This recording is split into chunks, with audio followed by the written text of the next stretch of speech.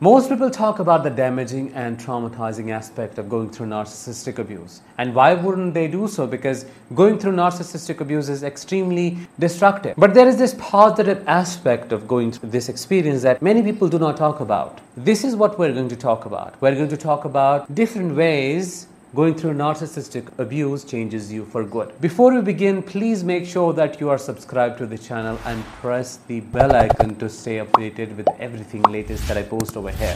Let's get started. Number 1, going through narcissistic abuse inspires you to learn more about yourself, to look into your past and understand what trauma patterns got activated that led to you staying in this relationship with a narcissist. It helps you to thoroughly understand what your experience was with your parents and how you experienced different forms of abandonment, neglect, and abuse with them. And then as that understanding happens, it invites you to healing them, to becoming whole again, to becoming the parent that you never had at the first place. So this inspiration leads to exploration, and that exploration leads to ultimate healing, which again becomes a safeguard when it comes to ending up with healthy partners or even narcissists. It just, helps you to deeply have this insight into what you deserve and what you need to be with in your life, be it in romantic relationships or otherwise. Point number 2, it helps you to truly understand how resilient you are and how strong you are than what you know about yourself. It helps you to understand that your capacity to tolerate distress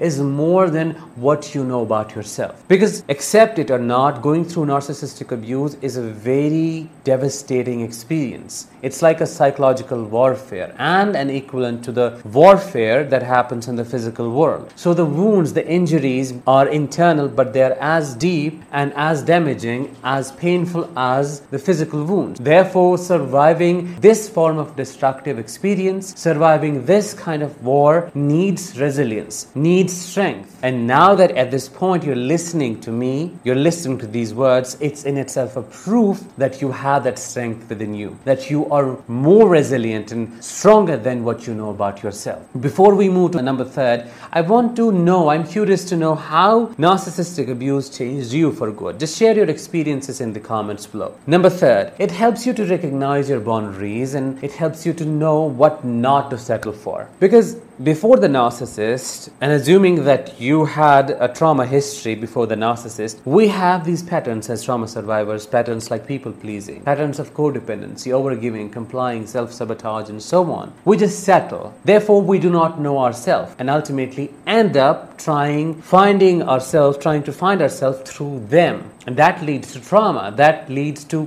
dysfunctional attachment. But after going through narcissistic abuse, even though it's painful, that pain leads you to know yourself more. It inspires you to have boundaries at the first place with other people. It's like creating this space from your personality, from your beingness, basically between your beingness and their beingness, so that you know your limits and they know your limits as well. You know what you deserve and what you don't deserve, what to settle for and what not to settle for, what to look for and what not to look for in a person. So it basically helps you to gain insight into yourself and ultimately find true meaning to your existence. Number 4, you become a better observer of people in general and you pick up the red flags before the damage is done. Going through narcissistic abuse helps you to peek into people's psyche. You get to see the darker side of the humanity. Therefore, it's a deep learning process. You get to know how people function or how people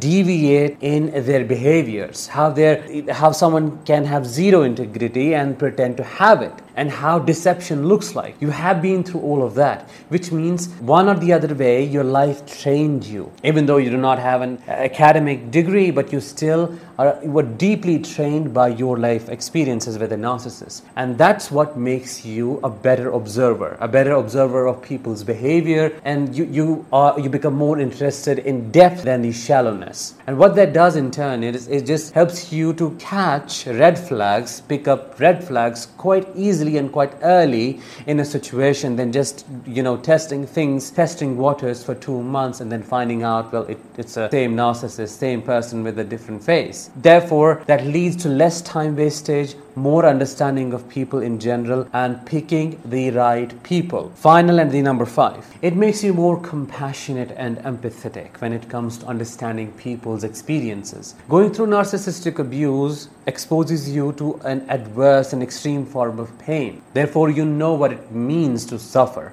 and suffer for real. You know what it means to be with it and feel helpless and feel lonely in the middle of it. And what that does is, when you survive and heal and you start appreciating the humanity in general, you start understanding people through your emotions. That is what empathy is. You know what it is to be on a spot where getting help seems impossible. You know what it means to give someone support because you probably never got it.